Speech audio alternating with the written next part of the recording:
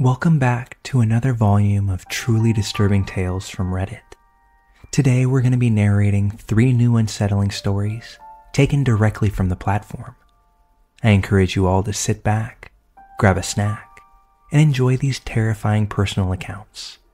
Now, without any further delay, let's jump right in.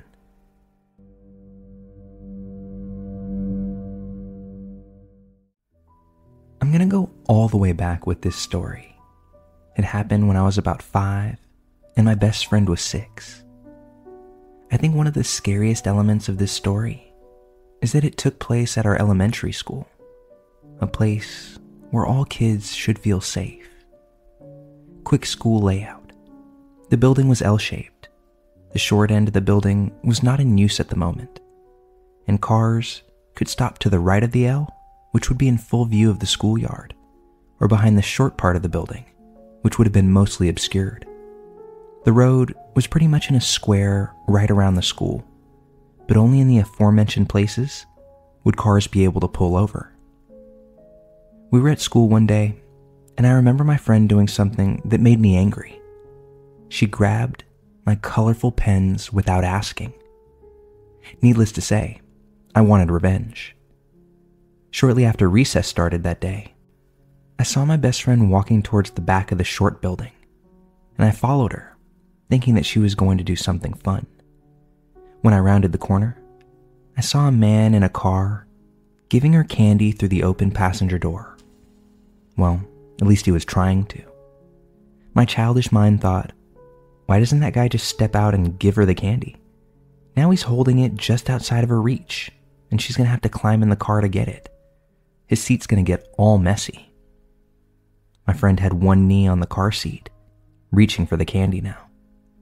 I suddenly realized that this was the perfect time for my revenge.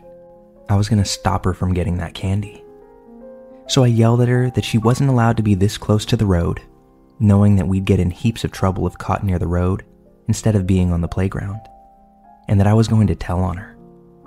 This caused her to jolt back, and she ran away from the car, back towards the school ground, taunting me with the fact that a passerby thought she was so pretty that he wanted to give her candy, but not me. Apparently, a teacher saw me walk towards the road and was on her way to fetch me. So she was just around the corner from us when my friend started to tease me. The teacher heard what was said and quickly ran the last few steps towards us, frantically asking, "Did anyone get in the car? Did you see any classmates getting into a car?" She was clearly panicked, and the car was long gone by now, having driven off when I yelled at my friend.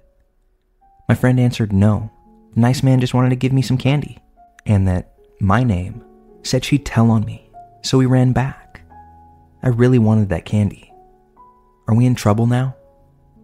The teacher escorted us inside, had all the other teachers count heads, and luckily everyone was there. We talked to the police that were called, though neither me nor my friend knew what the matter was at this point, until her parents came to fetch her and gave her a stern talking to about accepting candy from strangers, saying things like, "We've talked about this, and we have plenty of candy at home." My mom was proud of me because she thought I listened to the stranger danger talks and protected my friend. I didn't take my opportunity to correct her. A few years ago, my best friend and I were talking about our old school, and this day actually came up. We both just realized that if I hadn't been so obsessed with those pens, or if she had asked before taking them, that she could have been kidnapped and suffered a pretty bad fate. She couldn't believe how stupid she was for thinking that a random guy would really offer candy to kids from his car, especially since her parents had warned her about strangers before. I just felt embarrassed for not recognizing the situation from the talks that my parents gave me, and being so focused on getting revenge on her. It took me a while longer to fully realize just what could have happened to her. I don't know if the guy was ever arrested or did anything else, and after this incident, my school started permanently posting a teacher as a lookout near the road. As far as I know, there were no more incidents at that school, and it was never really spoken of again. The official reason for the lookout teacher was to prevent students from running out onto the road and getting hit by a car. When I drove past last year, they had put a fence all around the school. I'm guessing it's because they finally realized a fence is cheaper than paying a teacher an hour a day to just stand around. To the guy who probably wanted to try to kidnap my best friend in broad daylight, I can only hope that you never got your hands on any other child trying to use those same tactics. This happened to me about 20 years ago. I was only 9 at the time, but my parents have told me their side of the story on a bunch of different occasions, and that's helped me connect the dots. My parents are both biologists. They met at work, and from there, it's history. The place where they worked at the time was a government building dedicated to biology research, used in government projects turned towards the public. Meaning, they were the ones studying the environment and making environmental protection laws around their studies. This being a massive, old government building, it always had a security guard present, both day and night. During the day, these security guards would mostly just stay at reception to greet people. But at night, they would go do their rounds and make sure there were no intruders on the premises because of all the science equipment and computers kept in the building. One of these guards is my let's not meet guy. Initially, he seemed like the nicest person. He was really nice to me, and frankly, all the memories I have from him before this were really pleasant. He would greet me and talk to me in the nicest way every time my parents brought me to work. He would make me paper planes, which he was surprisingly good at, and throw them around with me, and he would stay with me at reception on the days my parents had to work into the evening. Obviously, for me, that would get really boring really fast, so he'd keep me company and do his best to entertain me. Mostly we would talk, play with the paper planes, and watch TV. It all seemed nice enough for my parents to trust him with me, which was probably their biggest mistake. One night, my parents had to work even later than usual. I think it was around 10 p.m. and they were still at it. So this guy, who was on the night shift, decided to take me around the building with him to do his rounds. We began on the top floor, checking all the rooms and the exterior part of the roof. Every room was so dark that I'd always stay a little bit behind and wait for him to turn on the lights. Then we stepped down to the second floor, where my parents' office and labs were. We checked the opposite side of the building, going into labs with massive extractors, microscopes, and every kind of science equipment that you might think of. We walked down the stairs to the first floor, where most of the administration rooms were. I still remember seeing some maps on the walls and embalmed fish everywhere, serving as decorations. First floor was all clear, so it was time to check the 2 basement levels. I thought it would have made sense to check the labs on the right side first, as the left side had a flight of stairs at the end leading up to where my parents were. But for some reason, he decided that we'd go check that side first. We checked all the labs, but I noticed that his pace was accelerating, and he was even starting to look and sound happier, excited even. Once again, we checked all of the labs, all the corners, from one end to the other, turning the lights on ahead of us and turning them off behind us when we left. When we got to the last area, he turned all the lights on and we went inside. There were 3 separate offices on each side of the lab, and on the first one, he hurried towards the printer, opened it up, took out 2 pieces of paper, and made 2 quick paper planes. But if I recall correctly, that's when everything changed. He picked up one of the planes, went outside of the office, and threw it towards the end of the room. Then he told me the one he just threw was mine, and that we could go throw them around in there. I ran to the other side of the room to pick up my plane, excited to play with it, when suddenly, the lights went off. When I turned around to check what was happening, I saw him exiting out of the lab door, turning the lights off, and locking the door behind him. I ran to the door, punched it and kicked it while screaming for him to open, panic taking over me because of just how scared I was of being in the dark at that time. Through the glass on the door, I could see him scurrying away in the corridors, turning the lights off as he went, disappearing after turning a corner. I'm pretty sure that everything I felt and every shadow and creepy monster I saw in there while waiting was part of my imagination because of how scared I was. I balled up against a corner and could see shadows moving around me in the dark. All I could do was cry, lost, without knowing what was happening and why that guard was doing what he was doing. My parents finished work eventually, and when they did, they packed up their things and made their way to the lobby to pick me up and head home. When they got there, the security guard was at reception, but I was nowhere to be found. They panicked, of course, must have shouted 100 different cuss words at the guy, and I'm not sure how my dad didn't murder him right then and there. But when they first asked the guy where the hell I was and what he had done with me, he simply said that he had gone to do the rounds with me, and I must have gotten lost somewhere. This is a building that would take about an hour and a half to check from top to bottom, even if you're rushing. So the must have gotten lost somewhere isn't exactly helpful. My parents looked for hours before they found me. It was only when I saw a far-off light at the end of the corridors leading to the lab that I was in that I got the courage to stand up, rush towards the door, and begin punching it as hard as I could. They finally found me there and made the guard unlock the door to get me out.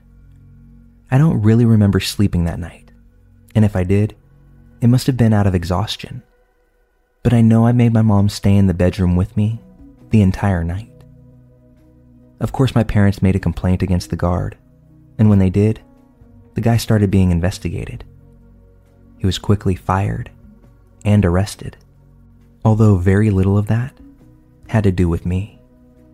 He didn't get fired for locking me away, where he probably hoped that no one would find me. But he was fired because he had been partnered up with other criminals to steal computers and equipment from the building, selling the computers along with the information held on the hard drives for profit. By then, he had stolen a lot of old computers without anyone realizing, and who knows what his plans were for me that evening. I'm not convinced that locking a crying child in the middle of the darkness, hidden away in some room, is exactly the most normal behavior if you're not trying to conceal them and then come get them later when everyone has left, perhaps as an effort to sell them off as part of your product. Luckily, he never had the chance to do that. I also really hope that he never got to do that with any other kid.